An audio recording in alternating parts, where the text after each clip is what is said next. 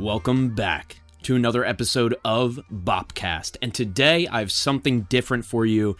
I have a podcast interview. I've been on over 40 different podcasts, and I do not choose to highlight many of them here on Bopcast. They're all great, but I do like to choose the best possible content for you. And today I have an episode that fits that mold specifically. This is with my friend Justin Nolan, also known as Just Tries. He runs the Just Keep Learning podcast, and he works with incarcerated youth to help them grow and thrive in their life. So I'm extremely grateful to have this opportunity to be on this podcast today, and I would love to share it with you. There's a lot of learnings, a lot of takeaways, and really to give you the summary, we go through my background, which you may have heard of some before, but I also touch on some details that I've never shared on a podcast before. We talk about podcasting business. If you are looking to do anything in your life specific, whether that's a side hustle, a business, a podcast, whatever that might be, this is definitely going to be valuable for you. So I want to thank Justin for having me today. I appreciate you watching and listening. And as you know, this is a 100% listener supported show. We don't have ads or sponsors right now. So I really appreciate it if you could just share this with somebody who may find it valuable today. So thank you so much for tuning in, listening, and watching. All the links and timestamps are in the description below. And let's get to the episode with my friend Justin.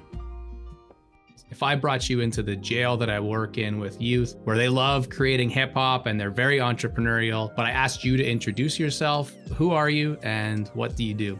Justin, thank you so much, man, for having me. I'm excited to do this. I haven't kind of decided on anything specific on how I introduce myself. If you want, I'll go with the titles first so we can, contextualize myself a little bit easier. So I'm a founder of a company. I'm a rapper. I'm a DJ. And I've had a girlfriend for 3.5 years, which I think is really important as well, which is not something I had done before. So I'm a boyfriend now, dedicated. And yeah, man, I help people launch their podcasts and make podcasts.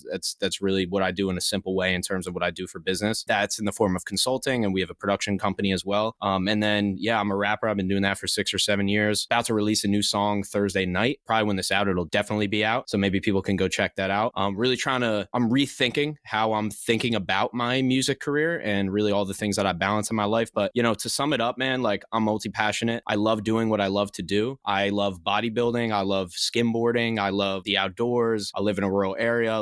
I really just like to keep a balance of all the things that I'm interested in. And I must have some crazy ADHD or something because I always got to do something different all the time. So that's really a gist of myself.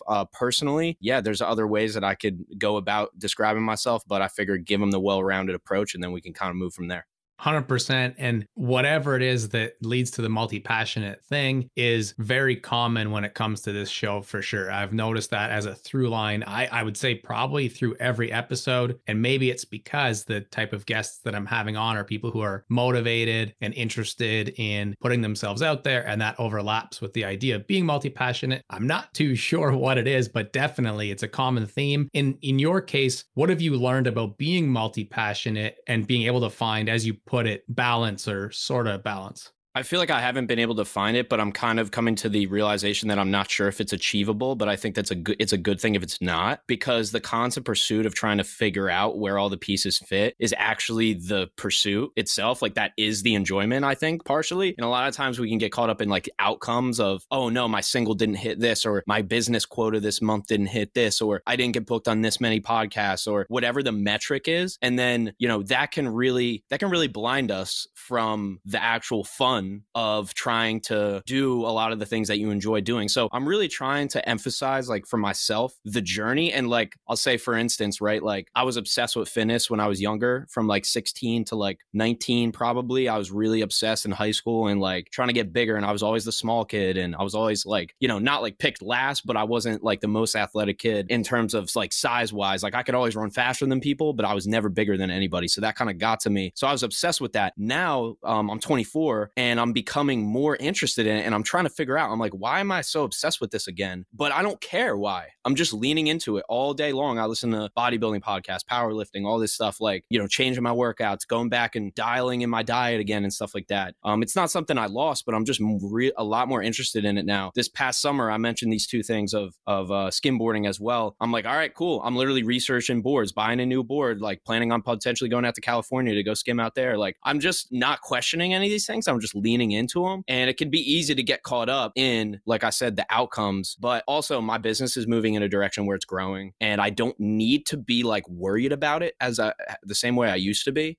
So that's kind of freeing up, I feel like, my mental space. But really back to your question, I don't have a system or a way to balance the passions. I just try to lean into them if I feel like I'm really interested in them again. I don't really question it and go, nah, I should be doing this instead. I'm 24. I'm like, let me lean into being 24 and just kind of take them wherever they end up taking me.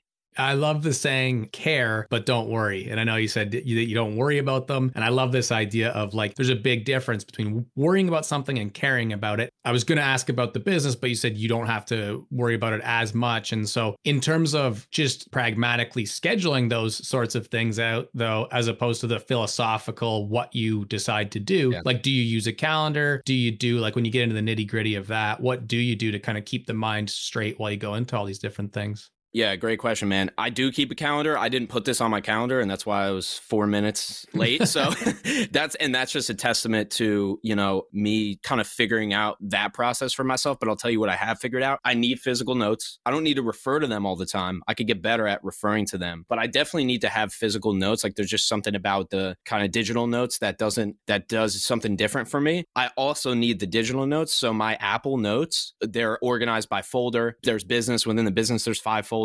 I have an ideas folder that's only ideas. Then I have I have all of these different folders on Apple Notes. So that's for me personally, the physical notes, the Apple Notes. I'm not a Post-its guy. That's too unorganized for me. And yeah, the calendar, I really try to live by it. Like, I'm not this type of person that on Sunday, I plan out every hour of my week. That's probably beneficial. I want to say that I wish I was, but I'm just not that person. I'm a little more go with the flow. I'm in sales. People book calls. They cancel calls. My schedule's a little up in the air at times. So I'm not like overly rigid about it, but I do, when I need to do something, I have to put it down in the calendar, Google Calendar immediately. And then when I'm talking to somebody on a call or whatever, I use my handwritten notes to kind of just jot while the conversation's going on. So that keeps me staying on track. I never write down more than 3 to 5 things in a day that I have to do because I know I'm just not going to do them. And I also try not to overly rely on checking boxes, which I think is really easy. I'm the type of person, I'm not this like I said, I'm not a schedule my whole week on Sunday guy. I'm not a morning routine needs to be the same every day. I don't do that, but I do have one, right? And really, like, the answer to this question is like, I've found the things that work for me. I've done cold showers for 30 days. I've done workout at 7 a.m. every day. Like, I've done all these different habits, intermittent fasting for 1.5 years. Like,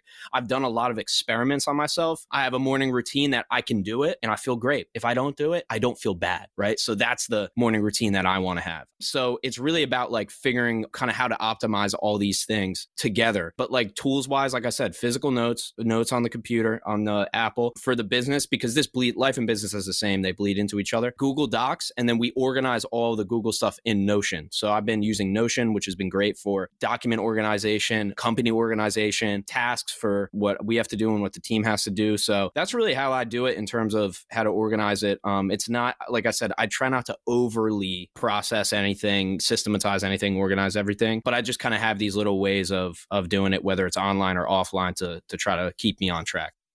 I love what you say there about not really having shame and guilt around not being able to achieve doing that morning routine or any part of keeping the balanced schedule, because I just tweeted this the other day that trying to control things in our external world, if we fail and we get super pissed off at ourselves in our internal world, isn't even worth it. Whether it's a better sleep routine, better exercise, better nutrition, or keeping, that sort of like $1 million morning routine, and you fail and then you get so angry at yourself. It's like you just ruined probably doing it the last 5 days in a row. And it's really an interesting thing because as someone who's really hard on myself traditionally, and I'm getting better at it, like self-talk or whatever, it's been really valuable for me to learn. And now I want other people to be able to appreciate that too, because it took me some time. Like, I'm assuming, but maybe not. Were you hard on yourself before, and kind of like what led to this shift? Yeah, definitely. I was definitely hard on myself before, but I think that before I talk about myself, I think there's a culture that is like a morning routine culture or a habits culture that has pros and cons. But to say that these are the habits that the successful people have, is Warren Buffett's drinking Coca-Colas. Like, he's eating McDonald's. Like, is that a good habit? Like, if somebody tells you this is the thing, it's definitely not the thing. You know what I'm saying? So like, that's how I look at this now. I think my mind is just has shifted in terms of like, first of all, like I don't believe anything really that I see. So what I'm saying is if somebody has some kind of LinkedIn post about, hey, here's this habit or XYZ, like I do this every day, or this is what worked for me. Like I'll take your anecdotal story, but that's really it. Like I'm just going to take everything with a grain of salt. So, or just because somebody's successful doesn't mean that, you know, you have to do what they do. Like most likely you don't. Like most likely it's not going to work for you. And I think like most people will disregard their kind of intuition and just go towards like somebody that they trust and kind of just like take their advice. You know, my mindset on advice has shifted drastically because I just take everything with so much more of a grain of salt, no matter who you are. And I just believe that like most things don't work for everybody. So that's definitely how my mind has shifted. Yeah, I like definitely was harder on myself.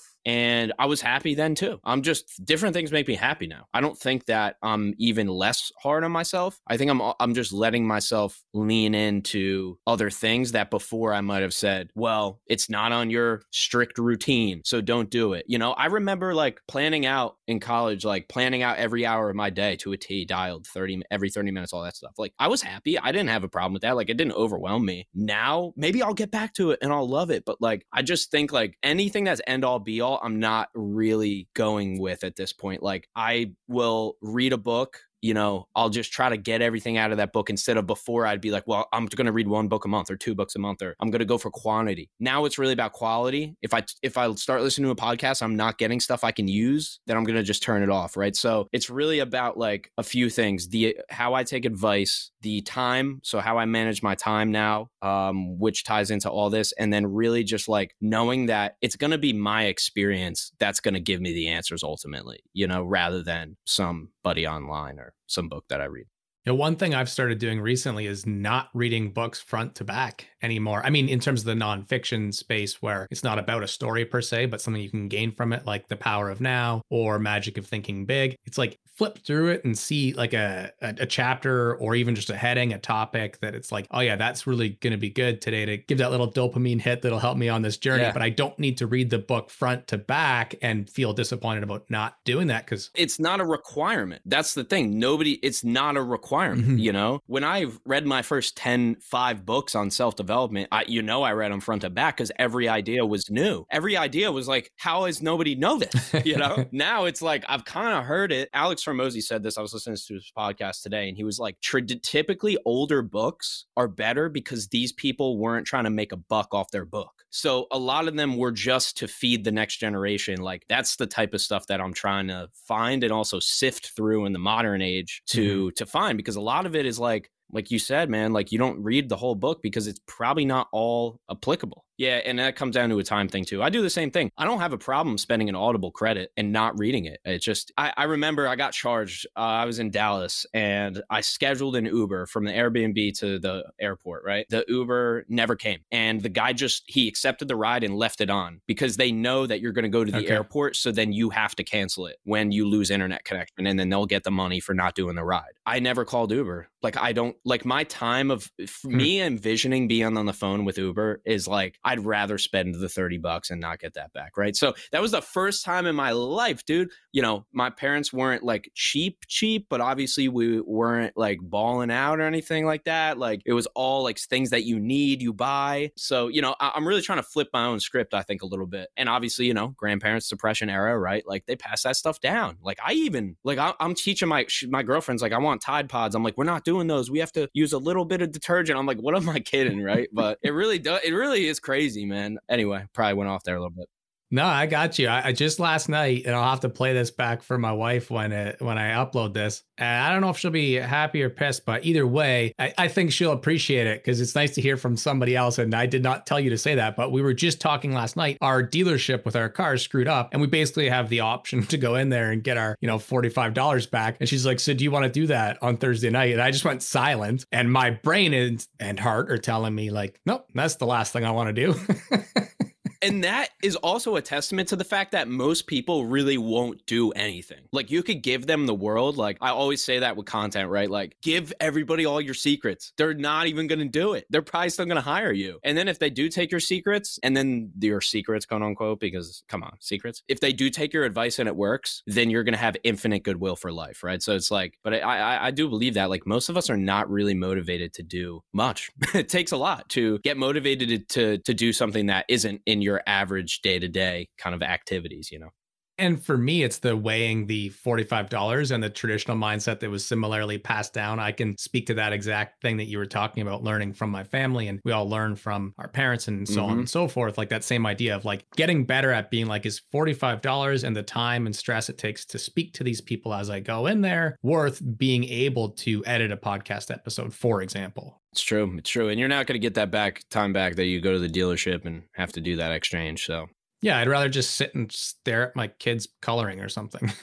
yeah, I'd rather go make another sale or like spend the energy on that, you know? Yeah, 100%. So there are so many amazing topics that I know we can dive into before we get too far away from like the chronological a bit, as you were sharing in the introduction, these different headings of things you do, whether it's podcasting or music or being a business owner or boyfriend. Let's go a little bit back in terms of the journey, like chronologically, if you took us through your young kid in school and you're going into all these things, how do we get to where we are here in November 2022? Yeah, it's a good question. People don't ask me that as much. I enjoy talking about it, to be honest with you, because I don't talk about it too much. But yeah, I mean, I grew up in a rural area. Like there was a couple kids like around my house, but it's very spread out. So, you know, there might be 30 people or maybe 50 people per square mile or something like that, like maybe where I live. Like I might be completely off, but basically there's no apartment buildings. It's not like I walk down the street and I don't see a person, you know, I might see some cars, but I don't see a person. So that's kind of the vibe where I grew up, and there's way less people even when I was growing up. So, you know, I grew up as a rural kid, man. I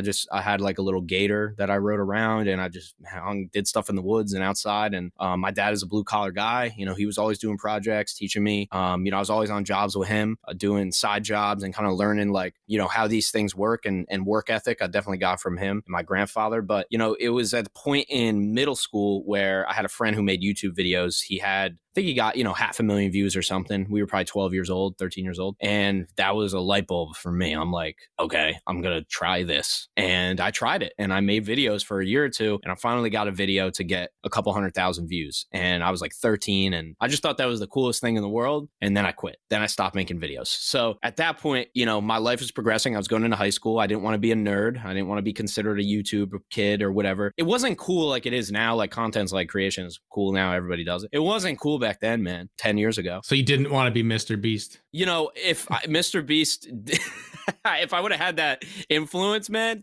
maybe I would have, but no, not back then. But he was a nerd. You guys must be around the same age too. Yeah, I think he's like my age, maybe 24. Yeah, he's way further ahead than me, dude. I got to do something different, bro. What's happening with my YouTube? I got to start spending $1 million a video, you know? But that guy's story is great. So grassroots, man. Like if I would have stuck with gaming, I probably would have totally had a huge following or whatever. Yeah. But I lost interest in that anyway, so it made sense that I didn't want to keep doing it. And fast forward a little bit, man, I was hanging out with my friend. Like I said, super interested in fitness and lifting. We would bang pre-workout to the dome, and then we would just work out for like 3 hours every day. And after that, we were still hyped up, so we would freestyle and rap. And he would put on rap beats. I'm like, what's this beat? What's that? I'm like, rap? I don't know. Listen to rap. I knew Eminem. That was it. So he introduced me to hip hop, man, and it kind of went from there. We released a diss track. My whole school listened to it. I had a verse, he had a verse, and our friend produced it, who was way more talented at production than we were at rap, but it still worked. But it was really that journey for me of going from when I was 13, kind of having a little bit blip of that like 5 seconds of fame or whatever, and then just kind of quitting it completely, and then finding this music later on, which like ended up, I was wondering why I played guitar for so long, but I never really did anything with it. And I think it led me to be finally like getting into music, releasing it, and then being like, oh my God, like I can just make music, people listen to it. That's crazy to me, you know? So that was really the journey of from when I was a kid to like how I progressed in terms of making content. And I'll leave the story with this, which is when I was a kid, before I made gaming videos, I made card trick videos in my living room, and I would teach you how to do a card trick. My second podcasting client ever was a mentalist and a professional card thrower who was on Jackass. And he's been on stages globally. He's been on the Ellen Show. So it's crazy. Like a lot of these things, like from playing guitar to rapping, from doing card tricks to working for the magician, like a lot of things came full circle later on. Yeah. And in terms of going from the creative, which I know we're going to dive back into because I'm excited to talk about those different things, into the business, where did the business and podcasting part enter the picture? Was that after hip hop? How old were you, or how recent was that part that podcasts started becoming a part of it? Yeah, so I left off at the music, so I'll take it from there. So like I'm making music, right? I'm probably like 17, something like that. I graduate high school and I go into community college, and all my friends left to go to regular college except for like 2 of us. The ones that were still there, I was friends with, but we weren't like super duper tight. And time went by. I just felt I honestly just felt lost and didn't know what to do. I loved podcasting. I love podcasts. I love Joe Rogan, Tim Ferriss. Don't remember who else I was listening to at that point. It's mostly probably just Joe, but I love the medium, man. And I figured I'm dumb enough to start one, so I'll just start one. And I remember, I ran the idea by a few kids a while before that, and they were like, yeah, totally, we'd listen to it. And that was enough for me. So I started it, did 2 episodes by myself. In my community college class, I'm in community college. I'm learning self-development. I'm learning meditation. I'm really trying to help myself, right? And I meet this guy named Dan Valente, and he made 6 figures on the stock market at like 22, 21. I was like 19. He was a few years older than me, but he had a nice car. He had really nice clothes. Apparently, he made a lot of money. So I said, you're coming on my podcast, my man. And so he was my first guest back in 2018. It was a little over, I guess, 4 years ago now. And that was my start in podcasting. That led me to, I was a mechanic during this time. That was my job, from high school to into college. Honestly, I would come home and make podcasts and music, and I just didn't feel like working on cars anymore as much as I enjoyed it. I just liked this other stuff better, and had another kid on my podcast who made 6 figures doing social media management at 23 years old. And I said, okay, I'll just copy what you did. So he sent me scripts. He was like, this is what you do. I said, I'm making 6 figs, baby. Didn't. I made $80 in 3 months. That's interesting for sure. And so, curious, aside a bit, Art of Manliness, was that a show that you listened to at all? Because a lot of people lump that in with the Tim Ferriss and the Joe Rogan and those kind of earlies. And then that was for sure one of the ones, those 2 as well. But Art of Manliness was one of those first ones that I listened to a lot, that kind of led to me being like, oh, I could make a show someday too. Yeah.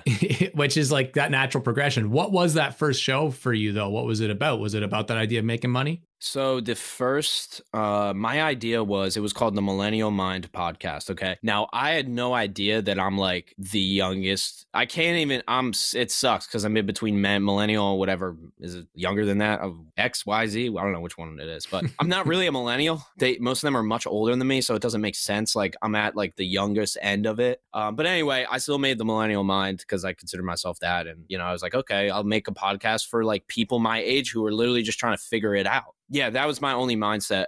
But the actual reason the show started is because I was doing these 1-minute Instagram videos called Monday Thoughts. And they were 1 minute long, right when Instagram introduced video, no reels yet. And I would do a 1-minute video just talking to the camera, walking around my yard or something, talking about some concept that I was reading in a book. I used a concept from the book Sapiens by Yuval Harari that details the history of humankind. And I just did one video on it. And I'm like, this is just not enough time to explain this concept. People were interested in the concept. So what I did was I just basically got my webcam up, bought a mic on Amazon, and just used the podcast as an extension of those Monday thoughts. Of half of it was like, hey, we're going through this time. We're young. Let's figure it out. We're figuring it out together. And then the other half was expanding on concepts that, I wasn't fully familiar with. So it was like half rambling and half just like a soft emission, but not too concrete. And then, like I said, once I found my first guest, it was guests only from that point on. And now I've gone back to solo episodes, which is interesting. I like them. I like it's a different animal for sure. But yeah, man, I started with that. And then on episode 8, I had a friend be like, hey, you should just change this, dude. Like, you should make it your show. I'm like, all right, what do you think I should call it? He's like,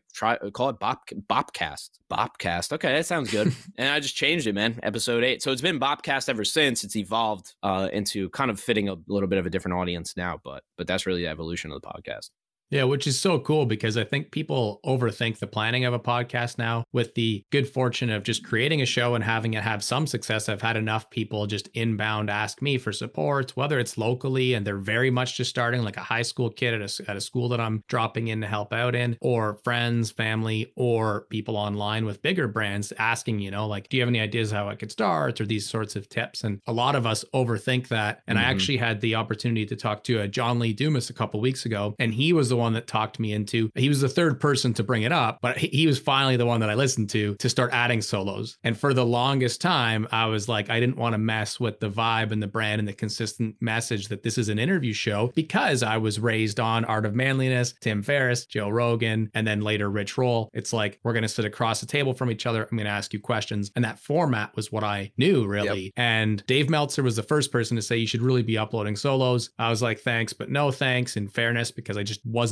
appreciating why. And then John Lee Dumas really broke down the why for me and was like, and I don't even want it. He said, I don't even want your response. Like, just do it. And then in 6 months, let me know how it's going. And by far and away, they're all the most downloaded episodes. Wow. People reach out to mention that they really liked the episodes, that kind of thing. The actual podcast algorithm grabs them somewhat, and people listen that I hadn't expected. Whereas with the interview shows, I can kind of know who's going to listen and that kind of thing. So that part was really interesting. I thought it was going to be confusing, but I've been excited to be doing them. So I can really relate to what you're saying in that regard. If you don't mind me asking, how was the recording side of that? Like, you going in? Because for me, I thought I was going to do a 15-minute episode and it ended up being 45, and I had no idea. I just completely lost track of time. Like, it still ended up being okay, but how was the recording side of it for you? Let me ask a question first back. Yeah. And because I think that'll help too. When you mentioned that you had the webcam set up, were you making video and audio? Always, yeah, from the beginning. Now, I did take a stint off video, which was interesting. Dude, everybody went to audio. Shout out to all my listeners, man, and all my watchers, because they all went to audio. It was fantastic. Like, it was really cool to see that I wouldn't really lose them. I probably definitely lost some, but my perspective on it's different now. I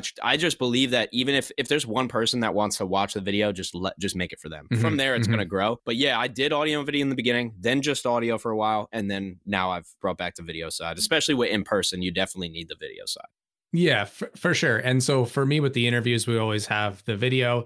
With the solos, though, the first episode, back to your original question, I was trying to really multitask. And this is one of my faults, like our strengths that become faults. Like the first time I ever tried to stream live, I streamed to Twitch, YouTube, Instagram, and Facebook, and LinkedIn. Like I just went everywhere, right? And it was actually Buster. Yeah, and it was actually Buster who was like, dude, just go live to one platform and then go live a different time to another platform and do them for shorter amounts of time and connect to the vibe that's on that platform. Don't overthink it. And I really have appreciated that advice ever since, because I'm always trying to do too much, I guess, is so to speak, right? So I was setting up the webcam and doing the things to make sure that this could basically be a YouTube video, right? And it's also a podcast. And I found that I was rambling. I was having a little bit of a tough time figuring out how much to script, how much to not script, like bullet points versus full script. And I think both of those, one was too little, one was too much. So there's like this Goldilocks thing for me, for sure. And I've figured it out, but I can create consistently and make it quality when it's audio and I'm not distracted by a camera. So for those solos, for now, it's been audio. And to answer your question, I've been able to get them to where they're between 5 and 15 minutes and like doing the hard work of just not saying anything extra. Yeah.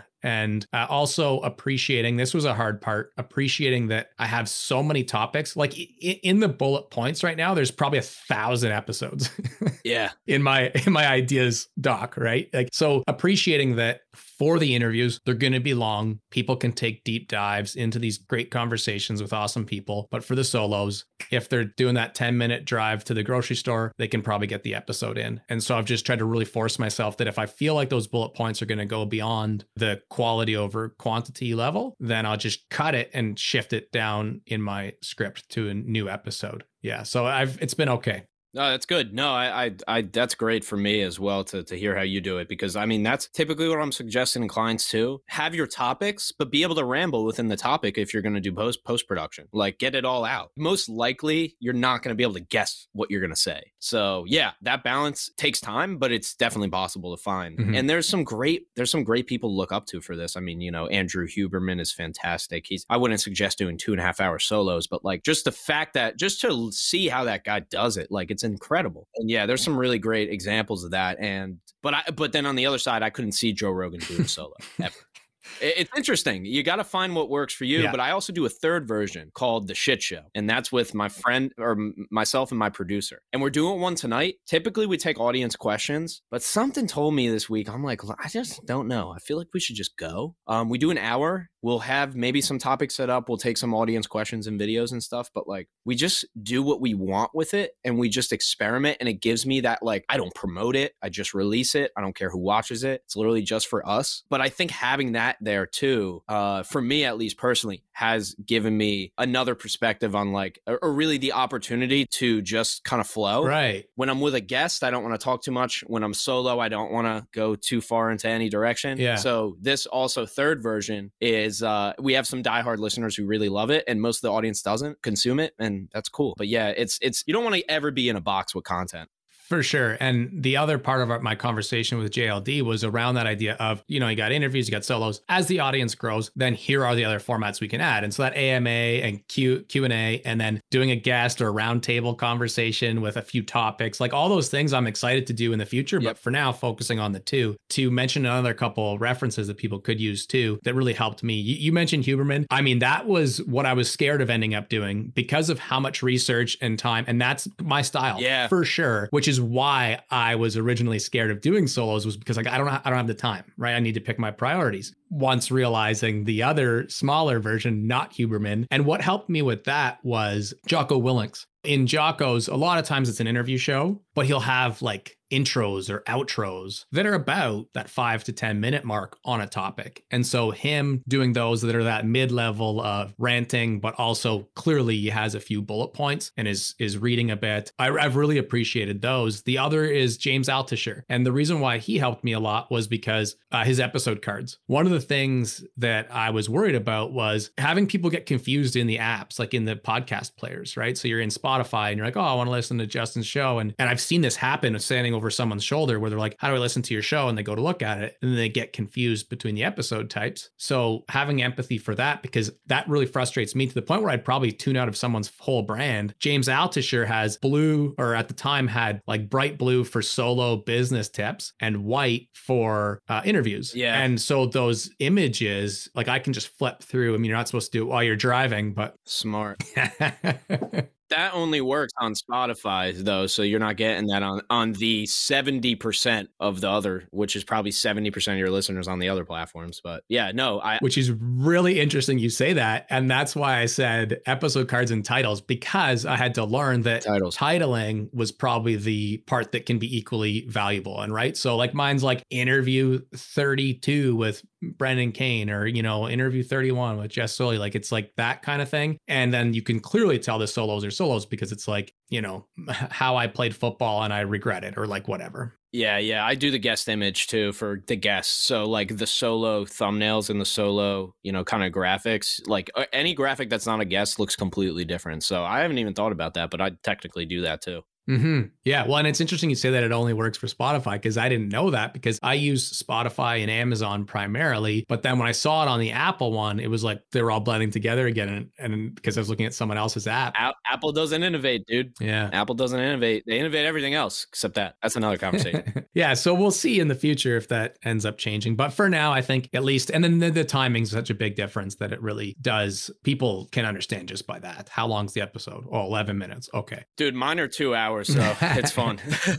You got to go in if you want to go in, but we have timestamps. Yeah, for sure. And that's awesome. Let's stick with podcasting for a second, because we've taken a deep enough dive into this topic. When it comes to the business part, maybe tell us what your business is. Clearly, it's in the world of podcasting, but what exactly is it for people who don't know? Yeah, so we're a podcast consulting and launch company, but it's really two sides of it. So one side is consulting, which is consulting with current podcasters to break their limiting beliefs and to make sure that they don't stop, which is very, very common in podcasting, as you know. So that's really my goal there. And then the other side of the consulting is just helping people launch their show. So we have a process and a system that we built over the past 3 years to essentially, it works for everybody because it uses fundamentals of podcasting. And so we wanted to create a system that that could work for a solopreneur, could work for probably a Fortune 500 company, because at the end of the day, there is always a host or a host and a guest. There's always one person doing it for the most part, or a co-host. But even if you have a Fortune 500 company launching a podcast, there might be 30 people involved, but there's still that one host, right? Or those two hosts. So we developed a podcast launch system called the Podcast Launch Accelerator. That's a 5-step system that we created. So that's the consulting side, the helping podcasters grow and evolve, and then helping people launch. And then the other side is the production side. So that's your audio production, video, graphics. Really the goal there with all of that, everything we do, I really want to democratize podcasting. I want to make it's very fragmented in terms of what I mean by that is there's not a lot of trusted sources. Like everything's really spread out. Like, are my stats here accurate? Are my stats there accurate? Is this site legit? Is that like nobody knows what's legit, what's not? So I just want to make it easier for people to launch their podcast and continue it with like using fundamentals. And then on the production side, I just want affordable production that isn't like using Upwork or hiring a bunch of freelancers or anything like that. I want to basically take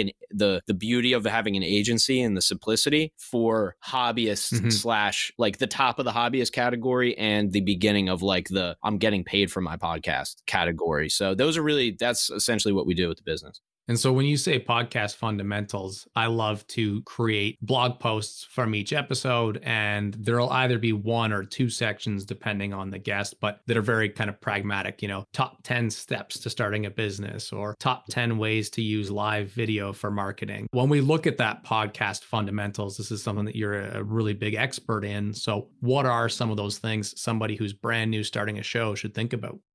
Well, first of all, specificity. Where people get caught up is it's like business. Like they don't want to not serve somebody, so then they go broad. I think how you build an audience is to go specific. And then once you have the audience, then you could go broad. Basically the opposite of what I did. I don't recommend doing what I did. I went broad first. It ends up being a little more difficult that way. But yeah, I mean, in terms of like fundamentals, like if you're going to start a show, first of all, it's why, right? Like, why am I doing this? Because you don't know the work that it's going to be. I mean, you could literally outsource everything except the recording, and you're still going to be like, wow, I didn't realize it was like this much work that I had to do to keep this thing going. So that's why you got to have a strong why, strong foundation. If you don't have that strong foundation, you're going to stop, you're going to quit. Every single person, almost not every single person, most people that talk to me who give me like, I'm pretty good at breaking down objections, but if people say like, I don't know, or like, I'll let you know, or they don't, those are not the people that do this. It's the people who just make a decision right then and there. They know it's best for them, and then they go ahead and do it. It's really a mindset thing with podcasting. If you've done something for a long time before and you just did it day in and out, day out, year in and year out, decade in, decade out, you're going to be really good for podcasting. So those are the things that I like to recommend to people. Of like, I always preface podcasting with the work before I get into the benefits, because you don't get any of the benefits without that work anyway. So that's what I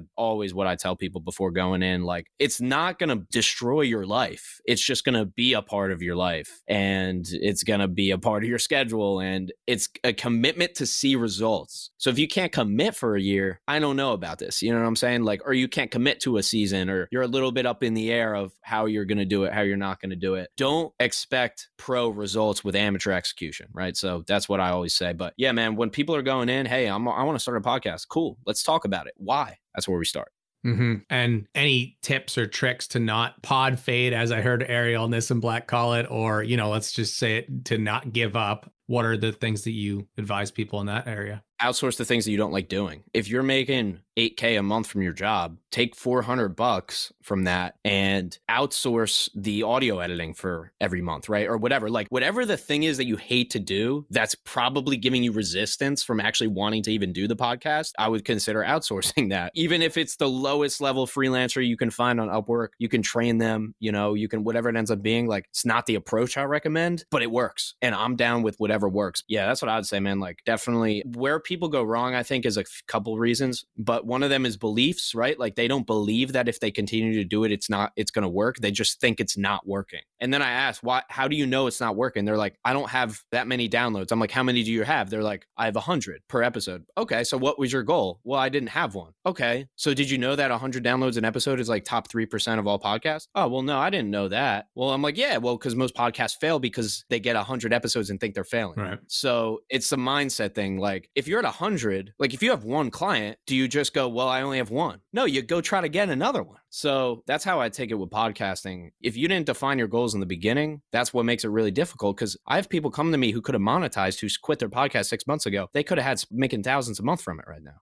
Nobody told them that. And I think those are two of the big things that you just touched on in one response, the double M's, as I call it, and the idea of marketing and monetization. I mean, you can take both those prompts and kind of spit on those topics right now if you want, or I can kind of break them down a little bit. But I think the main thing is like, how do I get more listeners is such a debated topic, even in the world of podcasting, let's call it experts. If you hopped on a round table with 9 other people who are podcast leaders, I'm sure we could debate what would be some good next steps. So maybe what do you think about in the area of marketing? And then when it comes to monetization, you mentioned earlier that we give away our secrets because people aren't going to use them anyways. Yeah. Well, let's assume that maybe some person will listen to this and use some of the secrets. So secrets to marketing and monetization. Well, I'll preface this whole thing with saying, like, I don't love when people are like, yeah, man, I know a guy and he made 6 figures from his podcast because he had somebody on the podcast that bought 6 figures worth of stuff from him. And now the podcast, I don't use examples like that. I would rather just use me. Okay. So let's use me. What am I doing? I'm doing about 1 to 3 vertical video clips a week on my podcast. Okay. I have 500 audio downloads a month. I have 500 YouTube views a month. That's 1,000 listeners and watchers a month. I'm very cut and dry about my stats, about how my podcast works. If I wanted to increase my plays and downloads, right? Wouldn't you think that if my 1 to 3 clips is working, that I would just go ahead and post 3 to 9 clips a week, right? I would increase what's already working. People will come to me and say, once again, my podcast has 100 downloads, man. Okay, how many posts a week do you make about it? Well, none. Okay, we can start. Everybody wants the quick fix, the press button, make things happen. It's not the deal, dude. Like, if you found something that's working, that's rare, right? Because most things don't even work. So if you found that posting on LinkedIn about your podcast once a week is getting you an average amount of 30 to 40 downloads, then posting twice a week about it might double that number.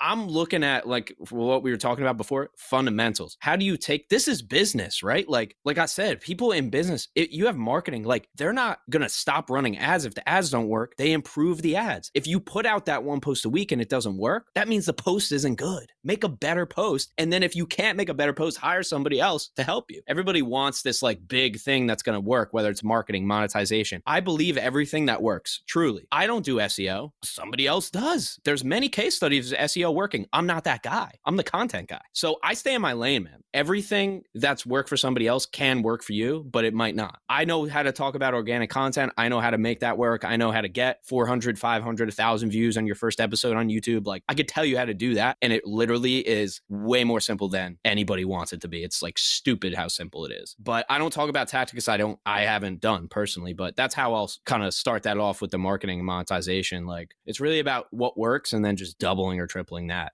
And then once we're at a higher level, we'll go from there. Mm-hmm. And so the monetization specifically, you mentioned that someone quit when they didn't realize that they could have monetized already, plus the kind of braggadocious. So I made 100K of this off that in, I guess, pragmatic terms for people who are like, oh, when should I monetize or how long does it take? And of course, that's contextual to industry. However, you meet someone who's already stressed about the idea of the second M in monetization. What insights or wisdom do you have for them? I'd say don't worry about that. I'd say just like if nobody's listening to it, you already have a big issue. Like you already have a big challenge. Get over that. Who monetizes without an audit? Like you can't, like you don't sell a product without marketing because nobody will know about it. Fill the top of your funnel. That's where I'm at, dude. Like, don't worry. If you want to design a show to make money, I bet you can. I can probably help you do that. But if you don't have a way to get at least your current listener / audience or new audience in the door, how is a sponsor going to care about your 12 downloads? Like once you have leverage, you're trying to build leverage, right? So once you have 500 downloads a month plus, now you can say, hey, this company's going to give me this. I love to work with you guys. Here's the offer, right? Like instead of going, can you be my sponsor? Like I have about 12, but it'll definitely be growing. Like that's not how business works, man. So that's why I relate it back to music. There's music and there's business, and then there's the music business. The last word is what you want. That's what you got to look at, right? There's podcasting, there's business, and there's the podcasting business. Once we put those things together, now we're in the business world. Now content's not the thing. Now we're looking at numbers, right? And metrics and things like that. It all blends together, the idea of marketing and monetization. And you just hit the nail on the head with the idea of equating it to music business. I feel I was just having this conversation with somebody in the jail that I work in yesterday, because we often get talented, I'll say that, in a couple cases successful too, but definitely talented youth who are strong at hip hop. They're only going to serve a few years because they were youth when they committed their crimes, and they have a lot of potential for when they get out to actually succeed as an an entrepreneur and with their music. But so often they lack that business piece. So this is a really good segue because I don't want to let go of the hip hop and music thing too much. I mean, there's so many topics. If we did like a master class on how to succeed as a hip hop artist, which I just saw, it said pop artist, but that Monthly was advertising Charlie Puth, how to be a pop artist, you know, how to succeed as a pop artist. That's like the online course or whatever, right? Oh yeah. Those are fun. Yeah. So certainly there's a curriculum and it's kind of can be broken down. So this is something that would be great to touch on. Maybe we could do the overarching, anything that comes to mind as I bring that up, and then go into some specific topics. In terms of the music side of things, like I'll just say, like, before, I could always go into what I do and kind of my like bio in terms of music, but it's really collaboration. Like Gary Vee told me to my face, like I literally met him in person. He told that to me to my face about how we can grow in music. It's talent. If you don't have talent, I don't know what to tell you. Keep working harder. I don't know. You're not going to get recognized, even if you do have talent. So you're not going to get recognized just by being recognized. Like you or somebody's going to have to do something to make that happen. The same reason people stop podcasting is the same reason they stop making music, and the same reason they end their business. And it's all really the same. It's lack of belief and lack of not hitting some goal. But I've found for me, what's keeping my juices flowing is being part of a community. I'm part of a community of musicians and rappers, specifically rappers and singers, called Mad Minds, that we do here in New Jersey, that my friend Orhun runs. And, you know, we have at our biggest shows 300 to 500 people, all supporting independent artists. Dude, if I didn't have that, I probably wouldn't continue to release music, to be honest with you. So in the last like 9 months to 2 years, that's been a massive, massive thing for me. I don't think you have to do that in like a mastermind setting or whatever, but if you can just get a few other artists who are also trying to make it with you, and then get a couple, 1 to 2 mentors who are above you, that's the power play that will make sure that you don't stop that thing, right? Like that's what I do for podcasters, is I'm like a person they can just talk to, and I go, hey, why didn't you upload that and stuff, right? You should do the same thing for music. But yeah, willing to talk about what I do and, you know, my background in music. But I just think that's a powerful lesson that I've recently learned. And that lesson runs through much of this episode because you referenced your friend doing YouTube with you, being in the gym, the person who introduced you to hip hop, all these things. You know, that's obviously a common theme for you, is the idea of friendship and collaboration and community. Oh, yeah. We know that that's how you got into hip hop for sure. Where does it exist now? Let's go into that. Like you said, kind of the bio for it and what you have done in that world first, before we talk a little bit about the technical production side. Where it started for me was that diss track back in high school. And from there, I made an EP, and then I made an album. The album did pretty good for like my fan base. We had a couple songs that got picked up on some, there's not like really blogs anymore, but they're kind of like Instagram pages for music. So I had a little like pop with that a little bit, which was fun. That was like in 2018, 2019. And then, man, I just kind of like let my life, everything else I let take over. COVID hit. I wasn't doing the in-person shows. I set a goal to perform in, I think it was 2019, and I ended up hitting that goal, and I performed X amount of times. I think it was like 3 or 4 times or something like that. You know, the first goal I set was to perform once. Then I did that. Then I'm like, I want to perform 3 times, and you just move from there. Then COVID lost all my motivation for that, shifted all my focus to my business. And then I kind of woke up one day and realized, wow, I haven't done anything with music. And I also realized that business was becoming my outlet too. Like the people I was working with, my girlfriend was also my outlet more. Like I always use music because I felt like I didn't have anybody. And now I have people. So I'm like, oh, wait, like I'm not like super lonely anymore. So I'm not going to make the same music. And then I had to think about what place I want it to be in my life. And now I am 100% okay with it just being a thing that I love to do and love to make. My aspirations were world tour and, you know, the whole nine, all the musical aspirations. And like, if it happens, great. If it doesn't, I'm not really working towards that. Like, I really just want to enjoy it and love it and kind of treat it like I would these other hobbies that I have. You know, if the music pops off tomorrow and I have the ability to open for people and continue to and travel and tour and everything, I'm not saying I won't drop everything to do that. But I really have to make that decision of like, where do you want this thing to be, man? Like, what do you want? How much energy and focus are you really going to put into this? Like, don't set these goals. Once again, for myself, like a lot of what I say is for me and selfishly, like don't have pro level aspirations with amateur execution. That's what was happening. Like I was working on songs twice a month and then twice a year. Right. You know? And so now I'd really just have to make that decision of where I want this to be in my life. You know, I want to perform and I want to make it when I want to make it. When I decide to take it to another level, I'll make that decision, you know? Even J. Cole talks about that in his like mini documentary, The Off Season, about originally when he first wanted to succeed in hip hop, and his boys were like, yo, what are you doing? Like, you haven't done anything in the last 2 years. And then him succeeding, obviously. But then even that happening again after reaching fame and money and fortune, starting a family, but then being like, yo, wait, what am I doing? And it happened again, a midlife crisis, being like, okay, I need to recommit to just being in the studio 6 hours every day or whatever your own plan is. So I think that's a pretty special example. So is yours. When you think about that workflow, though, this is the part where I love breaking it down, like we did with podcasting secrets. But a lot of times it's tough to become the teacher when we're so skilled and qualified in an area. And in this case, being a hip hop artist and creating hip hop music, let's just call it that. What's the workflow like for you to create a track if you want to put something out next month?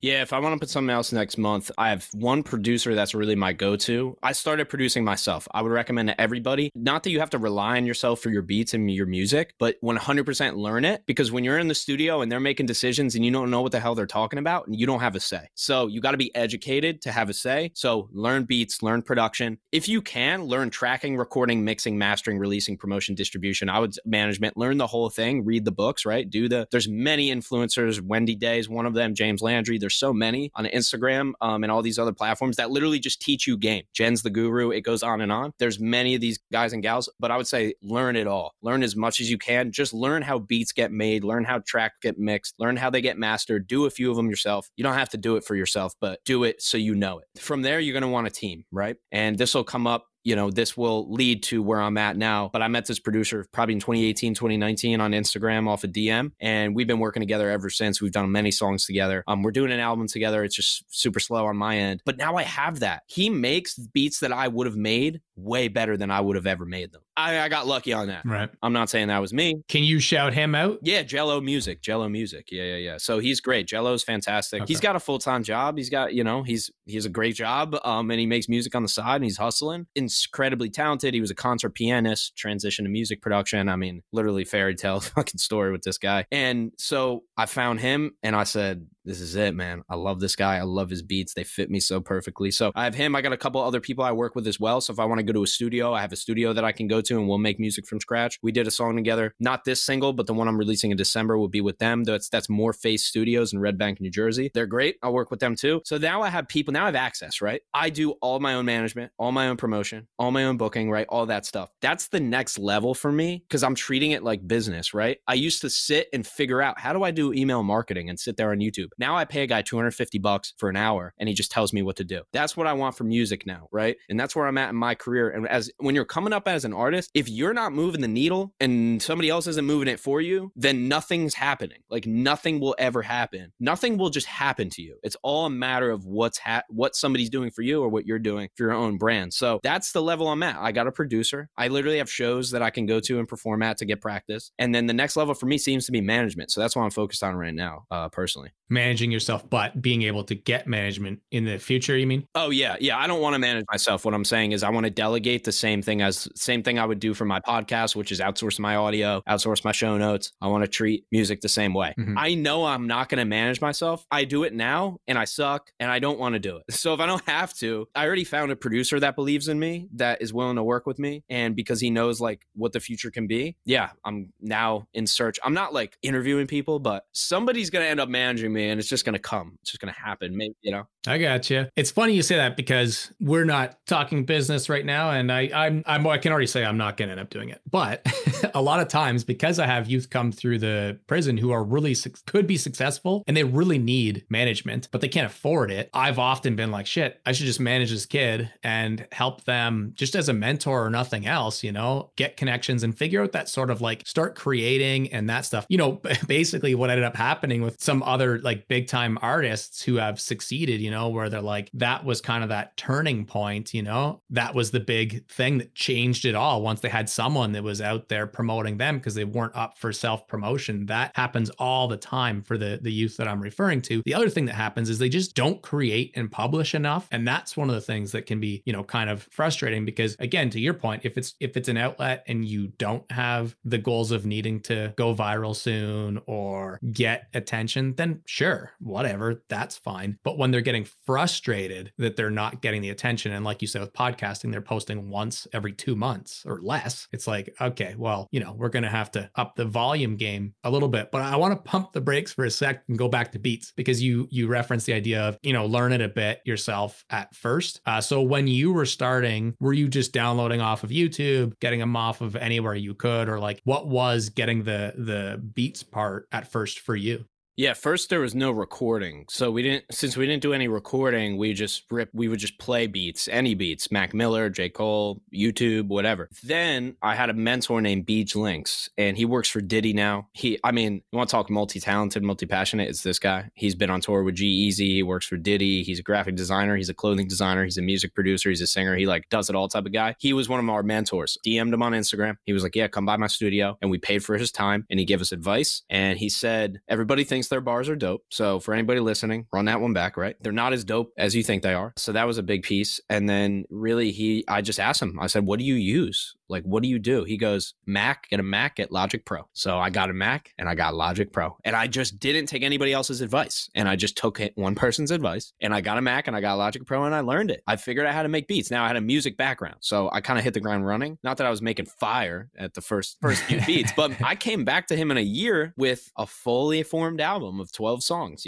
So that was written, produced, and made by me. So, I just put that work in and night out of learning, of going on YouTube. How do I use the sampler? How do I use the synth?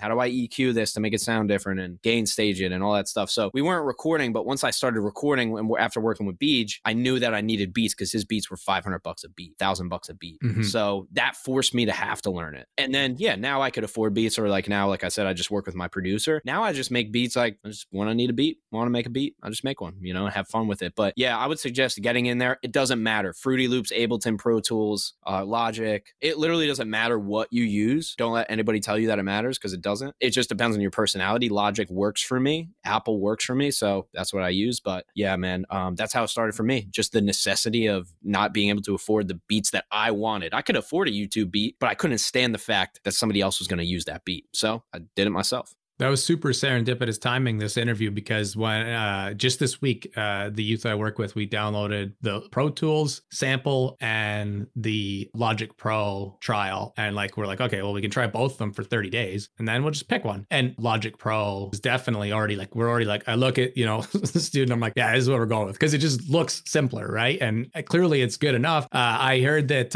I'm in Love with a Stripper was made on GarageBand. So if GarageBand's good enough to make that, track that's been viewed 60 million times or whatever on YouTube, then I think Logic Pro will be good enough for us to create music on in the jail. Yeah, Logic's the more simple program. I think just easier to learn. Mm-hmm. Pro Tools is more probably long term. Like if you see yourself working in studios, you go to a studio, here's my Mac with Logic. They don't do that. They go Pro Tools, or maybe you can use Ableton, but basically Pro Tools. So if you're going to do bedroom shit, Logic's great. Listen, go watch the YouTube video with Billie Eilish and her brother making that song I forget what it's even called. It doesn't matter. That whole album. Just watch the video of when they do the duh 150 times. He's just using Logic, man. I've been in these studios. I've seen people use every single thing that you could think of. And as long as you get to the final product, man, it doesn't matter. Just get started, But yeah, that's really great that you guys are doing that. You'll love Logic. There's so much to it. You can do everything with it. It's fun. It's color coded. Yeah, it just does seem more fun. We got to kind of get to the point where we wrap someday, and sometime we'll run it back. But I do want to just say, in terms of a bullet point or something that you feel gets people caught up when it comes to specifically the beat making, the music part, building the tracks so that they can then put the lyrics to them. What's something that you think would hold someone up from getting going with beats? Just finish the beat. Just say it's done. If you need help, if you can't finish a beat, have somebody else listen to it and just say, is this done or not? Most of what you're doing is not adding. Music is a lot of subtraction, right? It's because you can add anything that you want. That's easy. But can you have just the right amount of pieces in the perfect places to make it a coherent song? Where people get caught up, where I get caught up, is I just don't finish it. So set your deadline, bounce that out, and lock it down and be like, this this is done, it's over. And then set your freaking release date, because if you don't set that, it's going to be like where I'm at, which is I'm releasing my video 3.5 years later. So yeah, that's my advice for that. And that's where I'm going to be, to send you texts every so often to push you for sure, because I think it can be so hard, but it's like, just do it, because then you'll get to the next one anyways, you know? I appreciate that. I'll take it. I'll take all I can get. 100%. I'll do that. The next thing naturally is writing. And you mentioned bringing your whole album back to the producer that was your mentor, that you looked up to, and you had the 12 tracks done. So I'm assuming you wrote and recorded those as well. When it comes to writing and then recording, what's your process for that? Yeah, so writing is typically starts with an idea and you really like a line, but I experiment. So for example, I'll do one where I set a goal for the song, set that at the top of my page in my notebook. I have a big notebook over here, not something small like this, like a writing pad, like a drawing pad. And I'll set the goal of the song. For example, one of them is I met my friend Asher Roth, who is like a pretty prominent rapper from like 10 years ago. He was really popping, still makes great stuff. That was a really cool moment for me because he's like, I always look up to him in music. For example, for that song, I write the goal. I met Asher Roth. Okay, now that's the goal. Then I'll go ahead and write the story, not try to rhyme it, just write what happened. So now I have about 3 pages of written story. Then I'll flip to the next page and start creating a song out of that story in sections. So now I'll take the story and go, what are the logical sections of this story, right? Because a song is a story, whether it is or not, right? It goes up. It's going to lead you to something. It's going to make you want to get to the end of it because you want to know what's going to happen. It's going to have like kind of a climax in the middle, and then it's going to come back down. And, we could go nitty gritty on song structure, but I look at it like, okay, now how can I arrange this story? Do I tell the end of the beginning? What's the format I want? Then I'll throw it in the format and jot that down. And then I'll start actually writing the actual lyrics of the song. So that's one example of a way you can do it with a process or a system. I learned that in songwriting class. I took a songwriting class. I learned songwriting. Before this, I would literally just write the song. Just no questions asked. Sometimes I still do. And another thing, I'd say the most popular things what I do the most is taking one idea and then just rapping it, like just getting on the mic with the beat and just going. Most songs don't come without the beat, in my opinion. Mm-hmm. Or another cheat code is to take your favorite song of today, get the instrumental version of it, and write a verse out and use that verse to then write an actual song. But those are just a few ways that I do it, and there's no one way that I do it. It's kind of whatever I'm feeling for that track. That's huge. Some positive feedback for you in terms of being an interviewee. I really appreciate how those were like 3 literally tangible things that anyone wanting to start hip hop today could get started. And it took you like 90 seconds to rattle them off. So I'm really grateful for segments like that, because it really does help. Anytime. Right? Like they can pragmatically go start doing that now. Would you say then that you are more of a verse person than a hook person? Because I do notice you didn't bring up anything about a hook. Oh, all verses all day, dude. Yeah. But now I take the advice of, it's kind of similar to managing by wandering around. I kind of take that concept and apply it to music. It's like singing by wandering around. Like I just sing. I have a great hallway out here and it has great reverb, and I'll just sing there. So whenever I walk, I just sing a song that I'm listening to that day, whenever I'm just like walking around my house. So that's really what I do for hooks, because the verses come so much easier to me. Mm-hmm. And then once you do enough hooks, you will actually start just making hooks, and you'll actually just your brain will start thinking of hooks. So yeah, man, always verses. It was always verses. It was always, my bars are sick. But guess what, guys? Like, look at, it's not Post Malone's verses that are, or why he's Post Malone. Yeah, for sure. And I think that for me, I've learned, I was about to say so little, which would be the complete wrong thing to say. I've learned so much about hip hop, about writing music, about poetry, about song structure, about all these things. But I know little in the sense that I have no musical background. I have done nothing outside of my day job in terms of pursuing this. But one thing that I've noticed is like, oh, you start to pick up on these songs are commercially successful. Russ is another example, I think, that you see that, right? It's like, I could go on a tangent about Russ. Yeah. Yeah. And then you see like, and then you start to, we've seen so many documentaries of different hip hop artists doing their thing. First of all, everyone's process is different, but you see someone like Jay-Z who like literally just hums, and then from humming comes a hook, and then from humming off of that hook comes a verse. And then you see someone like Eminem where it's like, he's got like the folder or the box of every little story he's written, very similar to your process, right? And it's just an interesting thing to see. Everyone's different. Yeah, that I heard on a podcast recently about both of them. So it is the truth that Jay-Z doesn't write. And this was from a podcast I was listening to about somebody who was Oh, Rick Rubin. Yeah, how could I forget? So this is both from Rick Rubin. This is, I believe he was talking to Joe, but he was like, yeah, Jay-Z will literally just spit it. Like he'll just say it. It's in his head. He has it all written in his head. And then Eminem, he saw M writing something. He was like, what are you doing? He was like, oh, I'm just writing. He was like, a song? He's like, no. He said, I just need to write. And M just writes all day. Whatever's happening, he's just writing. Anything that could excite him at all to keep that habit of writing. Mhm. So look at that dichotomy of the most successful rappers of all time. Completely different approach, right? So yeah, you're going to have to find what works for you for sure. But those are two great examples. Yeah, 100%. And we could go on all day about that. Like I said, we will definitely be bringing this episode back in the future. You mentioned really subtly that you got advice from Gary Vee. I'd love to know, because I'm sure that leaks into all of the things you do in the world of business, music, all these goals you have, I'm sure. Because if you're a Gary Vee fan, I know that I am, then it kind of helps you in many aspects of life. But if you wanted to share quickly how you met him, and then if you have any thoughts on what that meant to you, I think that would be good to turn some people onto his work. I'd say definitely go watch a lot of the old Gary Vee material. I just think it doesn't have the kind of this new age of content. A lot of the stuff now is very relevant, but I just think there's more value in his old stuff. There's more fundamentals. But yeah, so a friend of mine was on his wine texting list. He has this thing called Wine Text to get deals on wine. He was like, hey, I'm going to be here at my dad's liquor store in New Jersey at Wine Library. And my friend's like, you want to go? I know how much you love Gary Vee. I'm like, yeah, let's go. So we went 2019, pull up, take a picture with him. His right-hand man, D-Rock's right there. D-Rock's like, sorry, man, can't ask him a question. You got to go to the back of the line. Like, all right. So I go to the back of the line again. I get to the front of the line again. I'm like, Gary, I'm asking you a question. Anyway, I asked him a question. I said, hey, we got this collective of artists, right? We're all trying to come up together, grow together. What do we do? And he was like, well, it's like the Avengers, man. You have Iron Man, then you have the Avengers or whatever. I don't even know if that's an Avenger, but the point was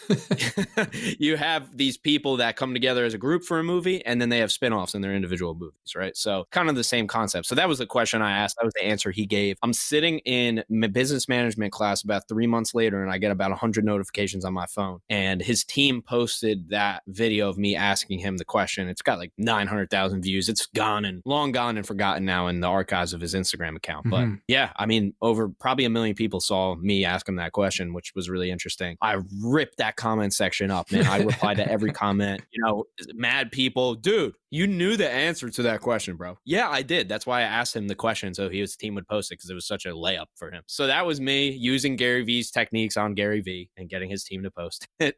But yeah, man, in terms of that, like, I just, I feel like Kanye fans. I'm like, I want the old Kanye. Like, I want the old Gary Vee, man. Like, I just took so much value. Now I just use his posts to get top comments so people can find me. So I mean, I love his content still. I'm just not a mad, crazy consumer of it. Daily V was massive for me, and he just doesn't really bring that same kind of energy anymore, I don't think. But yeah, man, he's great.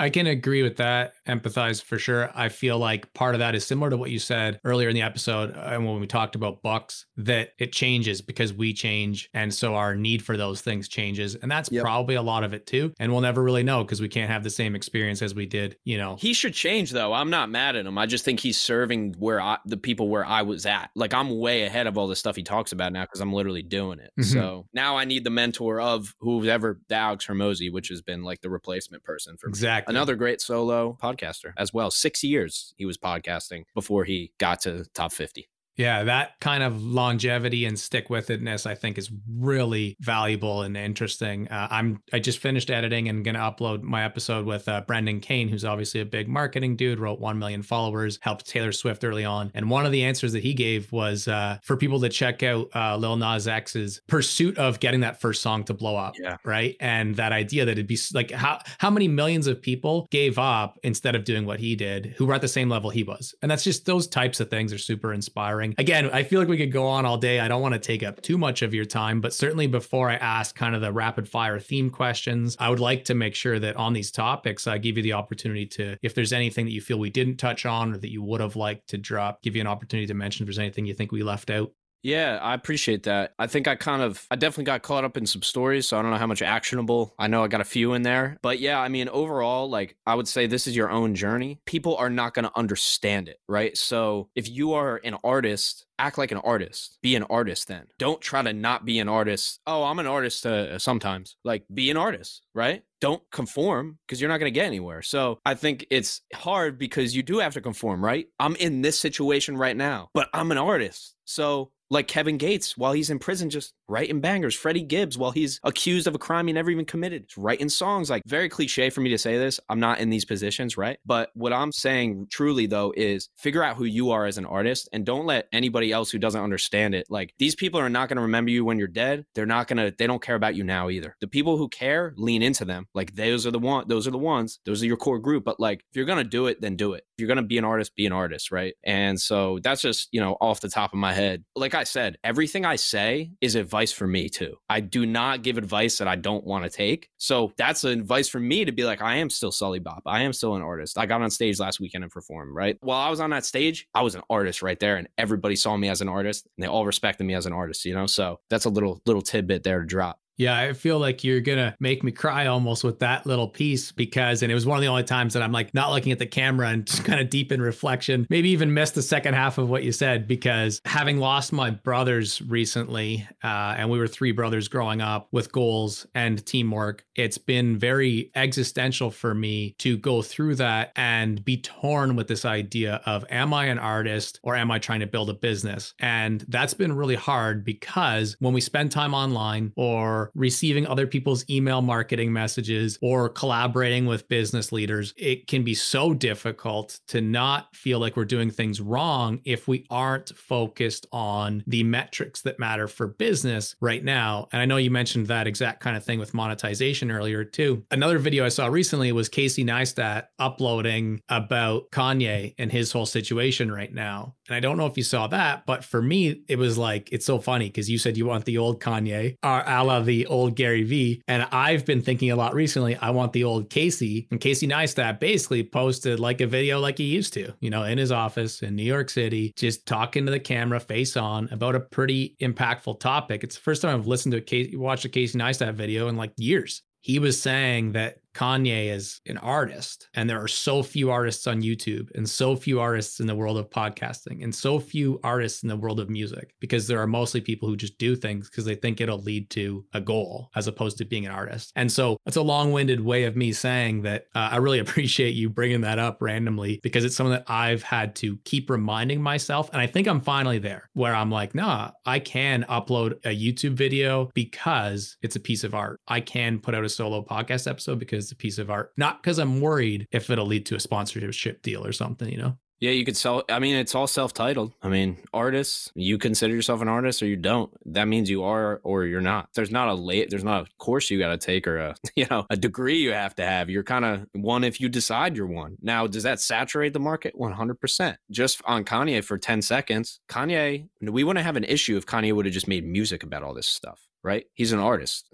He's not translating into the world. It's not happening because he's not translating through his medium, which is art, I think, personally. Now he's got his opinions, right? But put it in a song, Kanye. Yeah, that's a good point, because it is in lots of other people's songs. So that's interesting, but it's a little more buried. Okay, one last thought.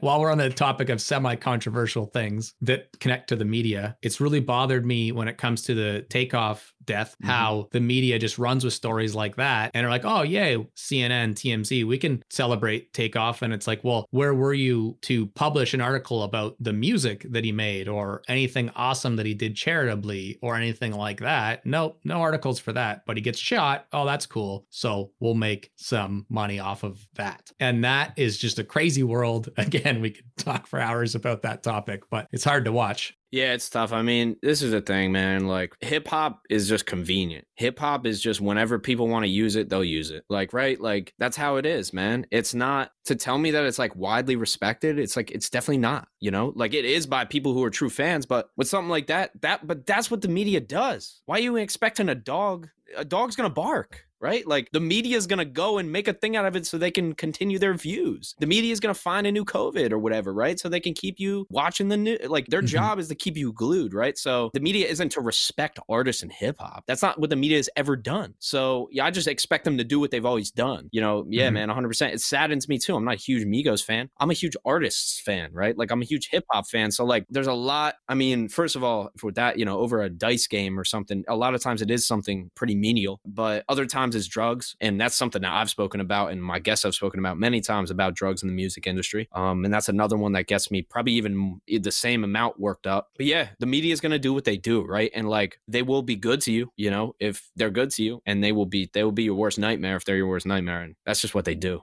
100%. So when it comes to the rapid fire questions, you might have already stolen your answer for this one, because the first one that I always ask is, if you were to leave that one tip for the next generation, what would it be? Yeah, I would think, you know, similar to what I said, I would say don't get worried about your titles, but if the title helps you do the thing and deliver, like essentially as an artist, right? You're just the bridge. The art comes out of you, then there's the art, then there's the end user, the person consuming it. That's kind of the simplistic view of it. So whatever gets you to continue to push that ball down the field, to continue pushing stuff to that end user who is going to be the person and the people who allow your art to go to the next person and the next person, then whatever it is. So if that means telling yourself you're an artist, do that. If it means telling yourself you're a business owner, do that. Whatever it is that pushes the ball down the field, that's what I would say.